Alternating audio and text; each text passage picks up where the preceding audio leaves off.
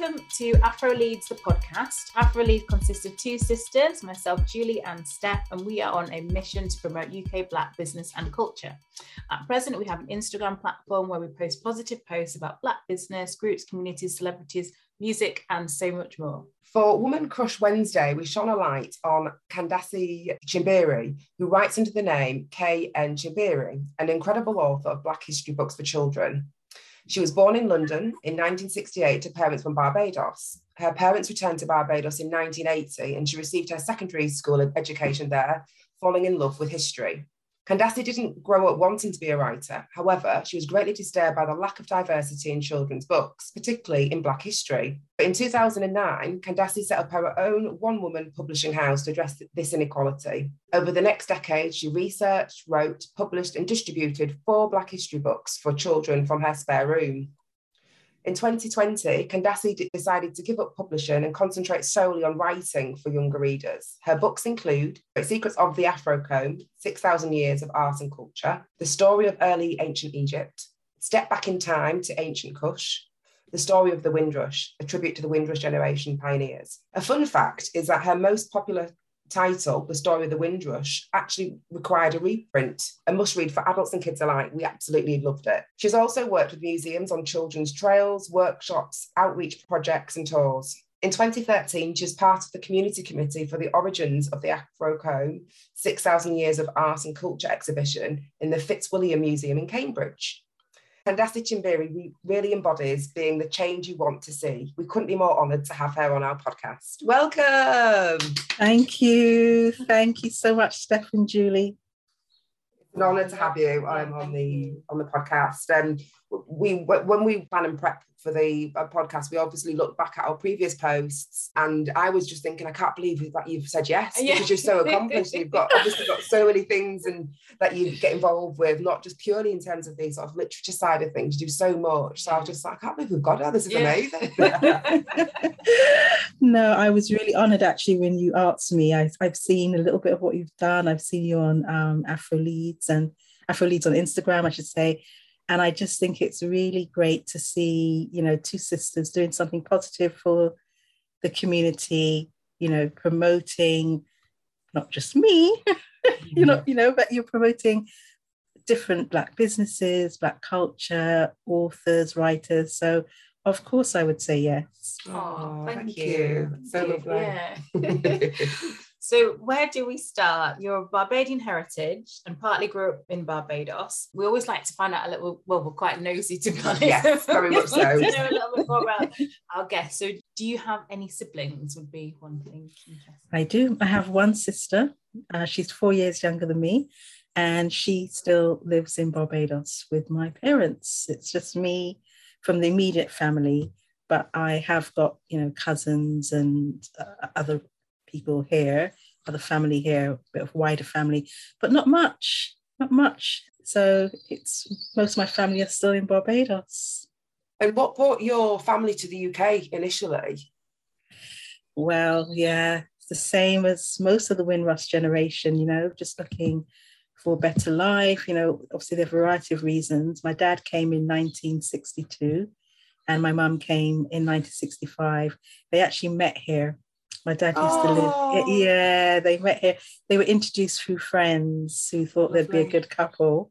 And they actually met here. So my dad, when he came in 62, he lived in North London, Finsbury Park.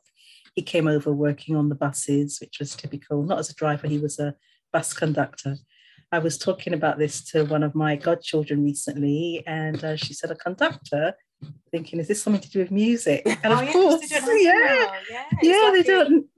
don't know obviously what it is. So I had to explain, no, that was the person who used to go around and take the cash, and this before contactless and before cards were so popular, and it certainly wasn't tap and go, so Exactly. So I had to explain, yes, isn't it? It's just like, the past, there's a saying that says the past is a foreign country. And it really is sometimes, So my dad came in 62, my mum came 3 years later. Obviously, they hadn't met yet, though, but she came in 65. And basically, my parents are both from working class backgrounds, particularly my mum. You know, they're not coming from like middle class backgrounds or anything like that. They're coming from Barbados. And I think a lot of people don't realize how poor Barbados was at that time. It was really poor. You know, there's lots of talk about the empire and colonies and things like that. And I think sometimes people forget how impoverished people were in the colonies, you know, in many of the colonies. So yeah, it was just an opportunity that had come about, and they came just with one suitcase, typical story. I'm like, what did you have in that case? Tiny suitcase. When you look at them compared to what we take for 2 weeks travel. 2 weeks travel. Yeah. And even I'm annoyed when they stop letting us take 2 cases on holiday and we can take only one. Even I struggle. And they're coming. And this is a time when, you know, people didn't, when they left, it wasn't like you just went back every year on a holiday like I did when I came. You know, in those days, you just went and you don't know when you're going to see your family again. It might be 10 years, 20 years, and it just wasn't the same. And they are going to this country that they've never been to before with all these dreams and hopes, you know, and everything in one case. So, yeah. So that's their story. And then they met and got married. Well, actually, my mum was having me and then they got married, but. I love that here. Did they have any connection? Like, would they have met in Barbados had they stayed, or did they not have no kind of link? No connection, no, because they're from different parts of the island, right. So highly, highly unlikely. So it's sort of coming here, and even though they're living in different parts of London, you know, I think there's still very much a community spirit amongst the African Caribbean people at that time. You know, I mean, most of their friends were from Jamaica as well. So I remember growing up in the 70s in Lewisham, and, you know, you sort of knew the other African Caribbean families around. So my uncle, his wife is from St. Vincent. So we knew some Vincentians. And then obviously, you know, most of the people around us are Jamaicans, but then you also know the other Barbadians as well. And then we've got our own family as well, like another uncle. So it was that sort of a community spirit, you know. So I think even though Britain was never like segregated when people came here, people lived obviously on streets where there were, you know, the white English people, white British people as well, but you still tended to get to know, I think, other people around who were from the Caribbean, which has changed a bit now, I think. So we're of Ghanaian heritage, and we grew up in Hull in the 80s, and again, we've got aunties and uncles that aren't like actual aunties, but because there were so few other people of course, you just very quickly became family. Yes. And you see any, like, not so much now because it's a little bit more diverse, but if you saw any other Black person in Hull, the chances are that you knew them or they knew your parents. Yes. Yes. So yeah, I think your parents are so brave. How old were they when they came? Like, do you mind asking? I have to work it out, but they must have been in their, I think they were like 19 or 20. No. Really? Yeah, I'm not sure. Yeah, oh yeah, people came young. Yeah, they were young. I think my dad might have been, I'm not sure, 19, I feel like. Crazy. But definitely young, yeah, really young. I mean, I didn't realise they'd be that young, and it puts it into perspective, because I was recently talking to a friend about just how quick life goes by and how much when we went to uni at age 18, 19, we thought we were like, in our heads we thought we were adults, but essentially I used to come home every couple of weeks to get my washing done and to get lots of Tupperware of food, of like jollof rice and soups and all this brought from my mum.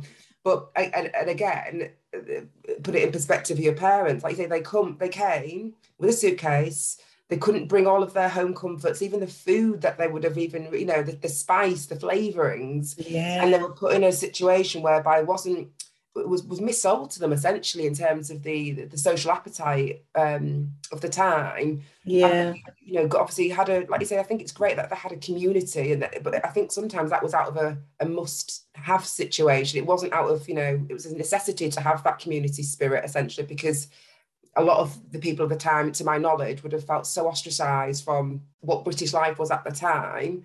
And then to think, well, actually, I'm going to bring children up in this environment. It's another very, very, very brave thought and mindset to have, I think. I think so. And I think, you know, like, obviously for me, they're my parents. So, you know, you kind of take your parents for granted. They're just your parents. And, you know, you don't really think about it in that context. And when we went back to Barbados, obviously I had my secondary school education there, all of it. And in my class, I would say at least 50%, if not more, of the children were born in the UK as well. So their parents had also come over and then gone back like mine. And so I knew it. So you sort of know, yeah, you know, I knew I was born in England. I know everyone else there was born in England, but you don't really think a lot about it. You're just getting on with your own life. But then I think when it's later on in life that you look back and you really begin to look at your parents as kind of like people, not just your parents who are there to drive you to school every day, do everything for you while you're not doing anything productive in life. Yeah. Just look after you because you're their child and you look cute. You know, that's what they do. But later on, you really look back and you appreciate them as people in their own right who had a life before you came along. You even, existed. Yeah. And you also think, and I don't know, I mean, I suppose it's all about the time you're born into, right? But I don't know if me, who I am now, or who I've been, if I could have done what they did. I say the same thing all the time. Yeah. All the time, because I think knowledge is power, though, because I think I know a lot more now and I'm much more empowered by information, and I think essentially through Afro Leads as well, I've got a much more stronger sense of character and who I am. But my mum's got this stealth of silent power, and I'm not silent. I am very visible when I'm annoyed or when I'm uncomfortable. But that's her secret power. She wouldn't, I don't know whether essentially if she could have survived if she hadn't had that sort of stealth. Yeah. Because the overt comments and just the environment would have been so difficult for me, because I am visibly annoyed and visibly quite outspoken, but I couldn't have survived in that era being like that way at all. Yeah, that's how I feel. Because even then I came back when I was 28. So I came back in 1994. And obviously my mum, my dad, my sister are still in Barbados. So I've come back. And when I came back, I was able to live with my aunt and uncle, who was on the same road that I lived on when I was a little child. So I lived with them for a year before they moved into my own place. So I still kind of did it, but it's a different time as well. So it wasn't that I had to go through the same things that they went through. And obviously I moved in with my same aunt and uncle, which is like my mum's brother, who they'd bought their houses in England on the same street. So, you know, I had a bit more privilege or, you know, comfort and things in place than they would have had coming at that time. But I think as well, there's also the question of like expectations. I think the way we are raised now, we're raised, you know, there was this civil rights movement in America, everything is equal. So we've probably got expectations that maybe they didn't have as well. And I think my mum, when she's come over here, obviously before the pandemic, she would say to me that in some ways she actually thinks this generation has it harder in some ways. She said that to me, yeah, because what she said was that when they came, at least they kind of had a kind of like a community. So yes, it was hard from maybe the wider community, but they still had, like I said, you know, you knew the other families, all the other Black families around and the same ones on the street, and you kind of helped each other out, taking each other's children to school, picking children up, you know, doing a lot of things. And she says she doesn't find that a lot of us have that now. So she does actually sympathize a lot, my mum, with this generation. So it's funny, I think they've had it harder because there are things that I wouldn't be able to cope with. But then she's also saying that for even us, there's certain things that we don't have, we've lost, which they had. I find it really interesting that your parents returned. Was that always their plan? And it's obviously not that unusual because you said about 50% of the children in your class were in the same situation. Because our parents talked about going back, and we used to say going back, even though we were born here for a long time. And then it got to teenage years and thought, no, that's not going to happen. So I just wondered, it's a double question, like, why did your parents return and how did you feel about returning? Were you looking forward to that as a young adult, or did you think, oh no, I'm kind of quite settled here? My parents always said that they were going to go back. I know that definitely on my mum's case, because I know when they came, and I think this was probably most people who came, I think they did have this idea that they'd come for 10 years. A lot of them had that idea, come for 10 years, work, and then go back.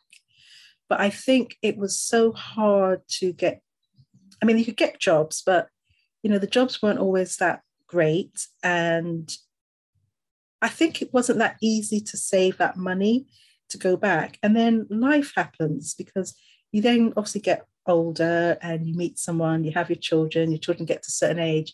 And I think there's almost like a kind of a cutoff point where if you haven't done it by that time, it's not really going to happen, even though it might have been your original intention.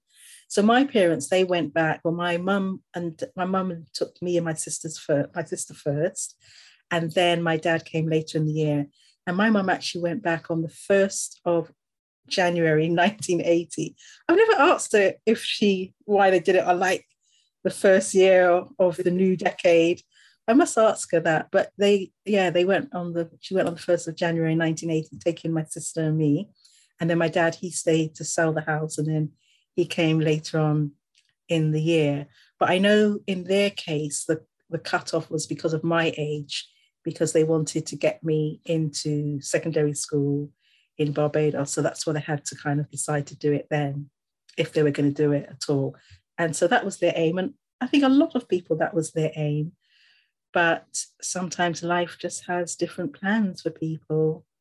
I find that really interesting. And from my perspective, when my parents used to speak about going back home, I used to have fear because I was like Julie said, we were brought up in a very white area just outside of Hull. All my friends, like, especially when you're younger, your friends are live, school is live. And I identified very much as like, this is home. So when you talk about back home, that's your back home, it's not mine. I used to really get scared. So from your perspective, I think, you know, it was brave for your parents to come here, but really brave for your mindset to be so open to accept back home is your home as well. Yeah, but I think in those days it might have been a bit different though in the 70s, because in the primary school class I was in, I didn't really talk to boys because you just didn't. But the girls, I would say a large number of the girls in the class were from parents who had come from the Caribbean as well. And we all used to kind of identify ourselves a bit from where our parents came from. So I knew that my parents came from Barbados, and I knew there was another girl in the class whose parents came from Barbados, and I knew there were other girls in the class whose parents had come from Jamaica. So I'd been on holiday to Barbados once before, but it just seemed exciting. So it wasn't like when my parents said we're going to Barbados, I wasn't sad. I was happy. I was happy to be going to this new country and this new life. So for me, it was definitely something that I was happy about. I wasn't scared. I think we'd not gone, we hadn't visited Ghana very much. We'd gone as children, but couldn't really remember much about like toddlers, and you were a baby. Yeah. So yeah, it's interesting that you said, like, I definitely for a long time thought of ourselves as Ghanaian, very, very different, very othered for a long time. But I think just when I got to teenage years and you started to do exams and things, you just think, as you say, there's a cut-off. It doesn't seem practical to be uprooted in that scenario. And you just think, well, that's not really going to happen now. But I think it's great that you were excited about the transition, and it's like an adventure, really, isn't it? And I guess your parents then, if they've always said it and then stuck to what they've said, it's not a surprise. But if they've never said anything and then New Year's Eve in 1979, you're like, pack your bag, we're going. You're like, oh my what's goodness. going on? Yeah, that's true. And it's funny because in those days, I don't think people did really think a lot about preparing children and talking to children about things. I think we know to do that a bit more now. But yeah, because I think they'd always talked about it and I'd heard them talking about it, and I kind of knew, my parents are from Barbados and we're going to go. So yeah, I was happy to be going there. I think that's a credit to, I suppose, the multicultural London, as opposed to, because I mean, I never had that opportunity we never had diversity in our classrooms. I certainly didn't. So to be excited and to identify with other people in a classroom, I think that's wonderful as well. I want that for my children moving forward. And I suppose it leads on to my next question as well. In terms of Ghana, we have a lot of, I'd say my education and my understanding of Africa comes from little bits of stories from parents, etc. And obviously TV at the time for children wasn't as diverse as it is now. So I think if it had not been for the stories, and I wouldn't say that I was kind of fed lots and lots of stories about how great Ghana was and your cousins, etc., because life happened and I'm one of 4 children, so mum was very busy. But my awareness of Africa, shall I say, and the wealth and the history and the, you know, the good and the bad elements of politics, all of that stuff has come way later on in life for me. Whereas I think from your perspective, you would have just even having conversations about where you were from and where your peers were from at school. It shows that there was definitely a root of inquisitiveness and understanding from a very young age. But essentially also your trips to Barbados and moving to Barbados, etc., would have added more layers to that understanding. I suppose overall, do you think your experience from childhood to let's say early sort of adulthood, did that shape your desire to know more about history in Africa, or where did that desire come from? I don't think it, well, I don't know, because sometimes you're not always aware of how influences or experiences in your life shape you. So perhaps they did, and I've never really thought about it a lot. But I know when I went to secondary school in Barbados, school came more alive for me than primary school. I was always a good child in school. I didn't misbehave. I did what the teacher said, you know, and everything. But I don't actually remember feeling connected to school when I was in primary school. My mum actually took a lot of responsibility for teaching my sister, you know, and me how to read. She would do that. She didn't want to just leave it to the school. And I do remember that. And I remember that even though my parents didn't have a lot of money, and what little they did have, they were saving to obviously complete their home back in Barbados, buy the house, well, build the house, because we build like you do in Ghana, which I love, Ghana, by the way. And I remember, so we didn't have a lot of money. And I remember sometimes even my mum buying a bounty, and like she'd buy one, and my sister would have one bit, I'd have one bit. So she'd buy an orange and she'd give one half to me and one half to my sister. So I always remember things like that. But I do remember that she never, ever, my dad, because of course, you know, I'm saying mum, but it's mum and dad, but they never ever stopped us from having a book. So if there's any book we wanted, they always found the money for that. So that was very much what I remember from home. I don't actually really remember being very engaged in school here. But when I went to school in Barbados, that's when I remember becoming engaged. I became engaged with the English literature. We did Caribbean literature. We did all the British things as well, like Shakespeare and things like that. But we also did some Caribbean literature, and we also did some African literature as well. And I remember that really sort of, you know, firing. I obviously already had the interest in books because my parents had made sure they did that bit. But it was really the secondary school in Barbados where I remember books and reading coming more alive for me, and definitely the history, because we did some African history, not a lot, not enough, and not anything ancient, but we did touch on it a bit. And then we obviously did a lot of Caribbean history, which was mainly around enslavement, but we also focused on resistance. So I remember learning about the Haitian Revolution, and which was obviously a huge, you know, resistance to enslavement. And for me, I'll never, ever forget that class. I remember, I think that might have been the moment when history really came alive for me. So I think the interest was sparked there. Not that it was perfect or that we learned everything or everything I think we should learn now, but it definitely was different. And I think the enthusiasm of the teachers and I mean, maybe it was just because I was older, I don't know, but I certainly don't remember connecting with schooling here when I was younger. I loved history at school, but I remember when we studied the slavery, my interest was switched off. It's the exact opposite. I remember like actually going to they had like a function called sick bay where children went if they were poorly. And I remember every of the history classes going to sick bay because I just felt all white kids, me being the only black person in that class, everybody maybe it was just in my head, but I just felt all eyes were on me and I just hated it. So I would literally remove myself from that environment and just go to sick bay. I hated it, or try not be at school that day because it was awful. And I used to really love history. It's a shame, actually. Yeah. So it kind of turned you off from it in a way. I mean, that's why I wanted to do the books that I did, because I just think, you know, don't get me wrong, I think that we actually need to learn more about enslavement. I think we actually don't even know enough.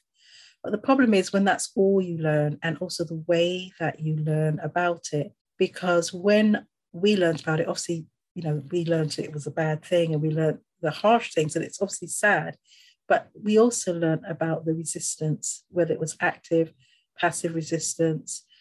And like I said, then you learn also about things like the Haitian Revolution. And if you're not doing all of that, then I think you're really doing a disservice to the children. I think it's really bad, And do you know what? There's one of my friends from school, I remember having this conversation with them. I said, I really didn't enjoy learning about slavery. Is it at the time? No, this is recently. And she said, one thing that this whole the Black Lives Matter movement is really, she's a white girl, is drawn to her eyes is the vocab. And you've just mentioned the way it was delivered, by a teacher. She says, when I look back and I think the vocab where the Brits would settle in another country, it completely numbs the element of violence, pillaging, all that aggressive language to settle. They settled in these countries. And I thought, for somebody just as a random conversation to come out with that, I thought that was a real lesson. I think that people, if they've only learned a couple of things through this, horrible, obviously Black Lives Matter movement, it's great and it's true. It's the way it was marketed to children. Slavery. It's horrific. It does it a real disservice. Yeah, I mean, there is a difference between conquering and settling. There really is a difference. Yeah. People from the Windrush generation, they came here as to settle. Correct. But actually, some of them, they didn't come as conquerors. It's slightly different, Definitely. And it's interesting. I really like the point you've made about how information is delivered to children, and not just children, but just how it is delivered, especially around the transatlantic slave trade and just how important it is. And as a kind of slight aside, I really like how you present that to children. So I haven't read the Windrush book, but I have read this one. I love it. So it's the story of Afro hair, 5,000 years of history, fashion and styles. I know it's for, your audience is much younger than I am, but I'm really educated by this book. So thank you. And it's so beautifully illustrated as well. A lot of African and Caribbean hair care is strongly influenced by what was happening in America. So, and obviously aware of Madam C.J. Walker, but a few other pioneers I didn't know about.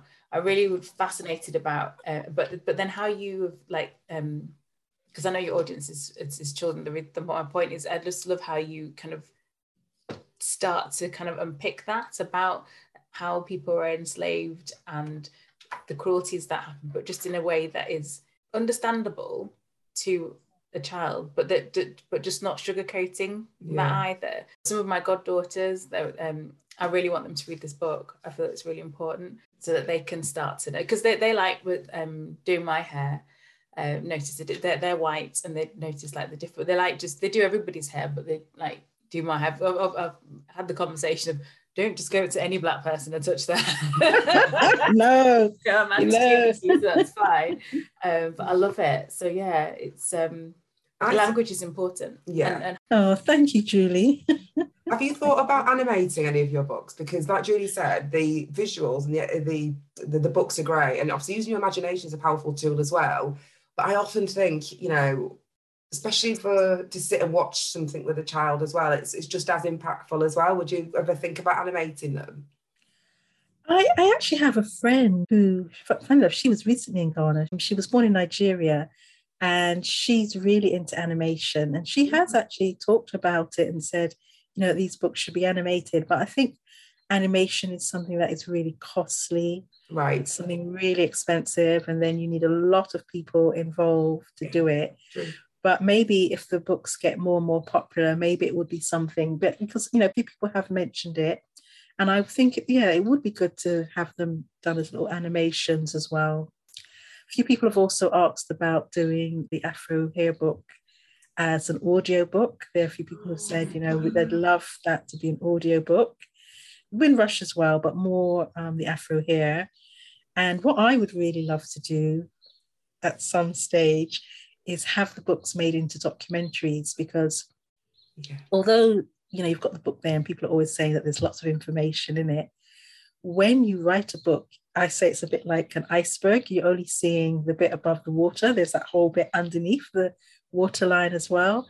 And it really, really is like that. I mean, the amount of information that I had to leave out Right. of the books, like the Afro Hair book, that book could have been twice as long. Wow. Literally, I had to leave out literally at least 50% of the information I found. You know, I had to do a lot of editing down. So, you know, I just think it would be great to be able to put some of this into a documentary type of format as well. And it would be fascinating, because the stuff I really loved when you're talking about the Black British hair industry. And I've heard, is it Winston Isaacs? Winston Isaacs, been aware of him, but there are other people like Birmingham, London. It's like, how on earth did you find out about these hairdressers? Like, you know, like, obviously in their communities at the time, they would have been so important because they were just one or two. But yeah, just fascinating, and people I'd never ever heard of. So the amount of research you must have done. So to think there's more that hadn't made it, it would make a brilliant documentary. And if you know, if some of the salons were still there or the buildings, it'd be really interesting. And really good to see them. Yeah, and there's some of these things. There's still footage around. There's still photos around. You know, but obviously, as you said, it's a children's book, and thank you very much, Julie, for saying that you like the illustrations. They weren't done by me, of course, because I can't draw. They were done by a lovely young lady called Joelle Avellino. And, you know, so obviously that's the style of the book. And then it's got some photos as well. But there's lots of visuals as well that obviously haven't been included in the book. Right. You know, it's actually quite sad sometimes as a author, how much you have to leave out and what decisions you have to make about what to put in and not to put in. And then also, as you said, it is a book for children. Well, I say 8 to 80, so it's okay. But, you know, you obviously have to put in things that are appropriate for a child of 8 to read. So there's also other stuff that, you know, maybe could go into a documentary or a film for older people that wouldn't be appropriate in the children's book. So yeah, there's just so much stuff. I love it. And I think the more people, whether it's by reading, by watching, like either a documentary or even like an animated cartoon, essentially, that get the message, it's going to be so impactful. So yeah, we'll watch this space. Hopefully there will be a documentary. It needs to fall into the right hands, isn't it? The right kind of producer or it's got to be people that can see that vision and can understand it. But it is, as you said, Steph, you know, people do actually consume information in different ways. Books are great, and I think everyone should have books. But sometimes, even me myself, if I'm interested in a topic, I'll sometimes look for a documentary on that, because sometimes it's a good way to consolidate the information. You know, it doesn't happen as much now, but in the past, if people watched a film and they loved it and it was based on a book, they'd go and buy the book and read it, or vice versa, you know? So it's just, it's different ways of consuming the same information. I definitely think there's an appetite for it, certainly. I think the last 2 years, especially, I've been shocked at how many more, you know, diverse, especially in the Black community, books have been out, even books that are written by children.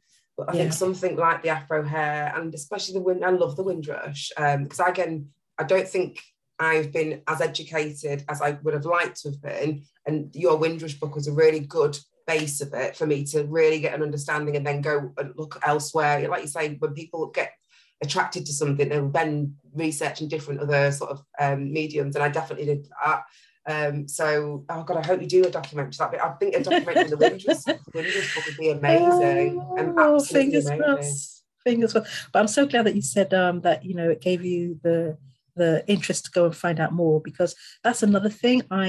Obviously, as I said, I've got to leave out so much. There's so much you can't get into the books. But I also never want to write a book and someone says, well, I've read that book, now I know everything. I'm never, ever trying to write the definitive guide to this or the definitive book. It's about giving lots of facts, accurate facts, information that people don't know, things they might have overlooked, links that sometimes people don't think about between different histories, especially with the Afro hair book. I tried to do that. And then just to empower the reader to now think, right, now I've got a sort of a framework that I can go away and find out more and do more with, you know? And that's why all my books are going to be different topics. I'm not really looking to revisit the same thing too much. I want to, because, you know, the Black history is so vast. It's thousands of years. It started way before enslavement. Still need to do more about that too, but it started way before that. And there's stuff after that. And, you know, it's just so much that hasn't been written about. And I'm on a mission to do that, to do that all myself. Is there a particular piece of work that you're most proud of? No, you know, Julie, I'm actually proud of everything that I have written. I'm proud of it all. It's all really different. There are a couple of books that I think could have been better. Like, I think my weakest book, if I'm honest, is the story of early ancient Egypt. But even that book, it still benefited a lot of people. I know someone who says they've been into museums and they've been able to use the timeline on the top. I know another person, a guy once told me he went to Egypt with his 2 daughters, and they took the book with them, and it really helped them to understand a lot of what they were seeing. Oh, that's amazing feedback. Yeah, that was so good to hear. So no, I don't actually have a favorite, because they're all really different. They're different in style, in topics, and I mean the 2 most similar ones I would say are Secrets of the Afro Comb, which was self-published years ago. And that was about the African combs, not just the Afro Comb. And that was actually the one that inspired me to do the story of Afro hair, because I thought we need a book about the hair itself now. And that, you know, so those 2 link. But even those 2, they're still different, but, you know, so they kind of complement each other as well. So no, I'm happy and proud of them all. Yeah, and so you should be. And I think you have definitely achieved.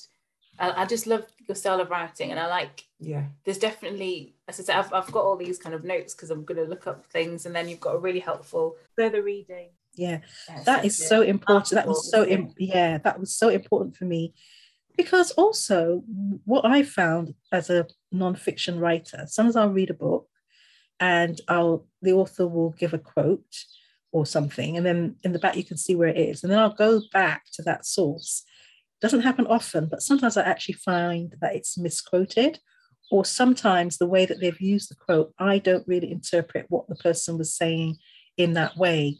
So that's why I think that's really important. Like I said, I'm not trying to write definitive books anyway, so I already want to make sure you've got things that you can go and do your further research, but also it's good to be upfront and say, look, that's where that's come from, so that you can go back and look and see, has it been interpreted in the way that the person said, which I try to do. So yeah, so that's really important for me to always have those things in the book. So as soon as she got the book, she's not stopped raving about it, to be honest. So you've got a new favourite, top fan.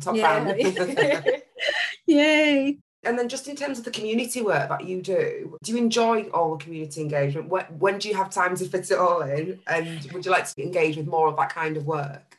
Well, to be honest, yes and no, because you've hit the nail on the head. I like it because it's really nice to be able to meet people face to face. Yes. You know, they tell you what they like about the book, hopefully. If they don't like it so much, they might tell you what they thought it could have in, which is fine, because that feedback then gives me ideas for future books, or, you know, and helps me to improve. So I do like it, but the problem is time. You know, I still work, you know, I'm not a full-time author, so I still have a day job. So that means I'm doing all of my research and writing outside of my working day. Yeah, so it's really hard to also do a lot of community engagement. So I tend not to go to a lot of events or, you know, do many things like that. But yeah, I would like to do more. It's beneficial. Yeah. But it is also time consuming. Kandace, do you mind me asking, what is your day job? I didn't realise that you weren't a full-time author. Yeah, I'm not a full-time author yet. Yes. Actually, most authors aren't. There are very, very few authors now who can do it as a full-time occupation. That's just the reality of the world today. But I work in admin. I do sort of like admin, secretarial type work, so organising people. And I've been doing that job for quite a few years now. So yeah, still spinning all those plates. That's incredible. Do your colleagues realise that you're an author? And what do they make of it? Yeah, so when I first started, I kept it really quiet because I didn't really want to say anything. Then I told like a couple of people. So yeah, generally they do know. when I did the story of the Windrush, I actually did a presentation in my work. So amazing. My colleagues do know, and they're quite supportive. But it is something that I do outside of work, so I do my job and then I do this. It kind of started as a hobby and it's sort of grown from there. Well, it's I say a hobby, it's always been a bit of a mission, but yeah, so they are aware of what I do. It's like the most impressive side hustle I've ever Yeah. got. Like I did, because this is gonna take a lot of time. It does. It really does. It does. It basically? So I was gonna say, if you're not working, you're writing, kind of thing. Yeah, pretty much. Yeah. Wow. And may we ask what you're currently working on, if you're happy to share? Or? Yes, I'm happy to share. I'm working on a book about Britain's Black Airmen. So it's going to be about the contributions of African and African Caribbean, mainly men, to, their contributions to the First and Second World War.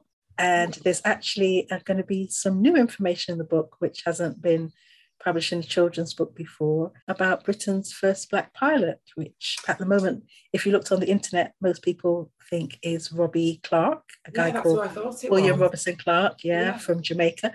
But it's actually someone who was a couple of years before him. Oh, exclusive. Yeah. I love this. Sorry, the reason why I say that is because every time we hear something new, Julie goes, ooh, exclusive. That's amazing. So that information is going to be included in this book as well. Gosh, your research must be so thorough. Sorry, go on. I was going to say, when is that expected to be out? Hopefully September. This year? Yeah, hopefully September this year. Yeah, have had a few little stumbling blocks and things, a few unexpected personal things, but if all goes to plan, September this year.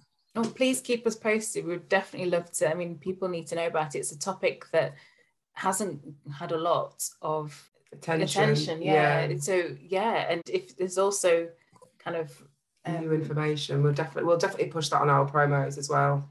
That's great, because I think keep you informed. Yeah, often we know more about the African American squadron, but wow. So it's come to the part of the podcast where we ask our Melanin Magic question, which is, what are your hopes and dreams for Black British culture in the next 5 to 10 years? And do you have any insights or any ideas on how we're going to get there? I have always got ideas on everything. I love you. This is brilliant. I'm never short of ideas. That's one thing. Whether they're realistic or not is another matter, but I'm never short of the ideas. No, I think, I obviously have positive thoughts and dreams and hopes for Black British culture in the future. I can't speak a lot to things like music and arts and industry because that's not my forte, but I can speak to the history. And for me, I do feel that at the moment we're severely lacking in where we can go or should go in terms of Black British history. I mean, you're of Ghanaian heritage, I'm of Barbadian heritage. Black Britain is quite unique and quite lucky in that we are a very diverse community. We are Black British, but we have got connections to so many other nationalities, even though we come together under one umbrella. Britain was the center of an empire that ruled a quarter of the world. There's so much history here, some of which I've tried to bring out in my books. There's the ancient artifacts from ancient Egypt, from the ancient Sudan. There's objects from, whether you like it or not, parts of Africa, whether they should be returned or not. Not all will be returned, they're still here. And then there's the records, the archives of how empire was run, enslavement, whether we like it or not, lots of that here. There's so much here that is just being left to gather dust, as I say, in museums or, just being unexplored. So there's such a gold mine of things that we could do. And what I would love to see is every October, Black History Month really, really living up to its potential, not being conflated with being about arts or, but actually being about real history. We should have people coming from all over the world, coming to Britain during October to know that there are going to be book launches about Black history, new information that's never been told before, films, could be movies based on some history thing, could be documentaries. There's so much potential, you know, it could be like a worldwide fixture that we also can benefit from having people come. People should be coming from the Caribbean, from Africa. African Americans should be coming to see, you know, we should really do a lot more with Black History Month than what we're doing. I think we're failing to see the potential of it. And I think that's a shame. And I think that's something that we should look at for the future, because the potential is huge. That sounds so exciting. I'm already thinking like, just even the wealth of the conversation in like reception rooms after watching a panel event or reading a book or somebody promoting something, you would just buzz on a different vibration. It would be incredible. But it's got to be history. I think what often happens is that Black History Month comes around and people just think, oh, let's just get Black people to do something. And once it's someone talking about maybe diversity or something else, that just ticks the box. But that's the stuff that you should be doing all year. You should be doing that 11 months of the year, diversity, arts, music. But when it comes to Black History Month, we as a community should say, no, we want history. We want some of this Black history that is still uncovered, still hidden, still not talked about. That's what we want in that month. So I think we have to raise our understanding of what history is and raise our expectations. And I think the potential is absolutely huge. And it's something that we can all benefit from, as well as the wider community, of course.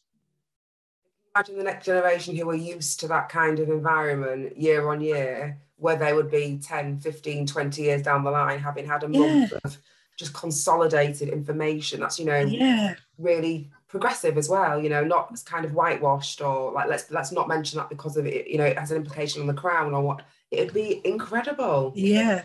And think about it. Suppose you have a child who wants to be an actor or an actress, you know, at the moment, they're going to be limited to what roles they can play if they want to play roles reflecting, you know, Black history. But imagine if you really, really, really go where it can go, how many roles they could have as a career. You know, there's so many things that could spark out of this. So yeah, that's my dream. It's my idea. It's a really powerful point you've made about October, because often it is the focus isn't often on the history. Yeah, that's what it's supposed to be. But yeah, it is more kind of arts focused, isn't it? Or kind of conversational about visibility almost. And, you know, it doesn't go far enough, as you rightly say. Yeah. Wow. So where can our listeners find more of these nuggets of information, and how can they find you? Are you happy to share your social media handles? Yeah, I'll share the 3 that I use the most. Well, I've got a website, which is goldendestiny.co.uk. So that's pretty straightforward. Golden Destiny, all one word, co.uk. I've also got Instagram, which I have a lovely young lady who helps me with, because I'm a bit useless, but she's doing a good job with that. So, and I do actually read the messages on there. So that's at Kandace Chimbiri for Instagram. And then I also sometimes on Twitter, which is a different one. That's my initials. So that's KN Chimbiri.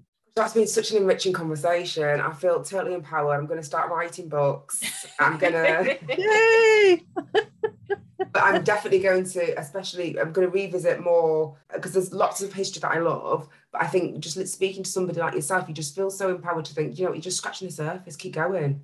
Yeah. Keep going. It's so encouraging. I love it. So I'm sure other listeners would have felt the same. So thank you so much. It's been amazing. Thank you for just being so giving and so vulnerable in certain areas of your life as well, and talk about your family and everything. That's been amazing. And thank you for joining us today. It's been an absolute honor, hasn't it? It has. It really has. Thank you. And thanks for our listeners as well. And join us again next time. Thank you, Julie. Thank you, Steph.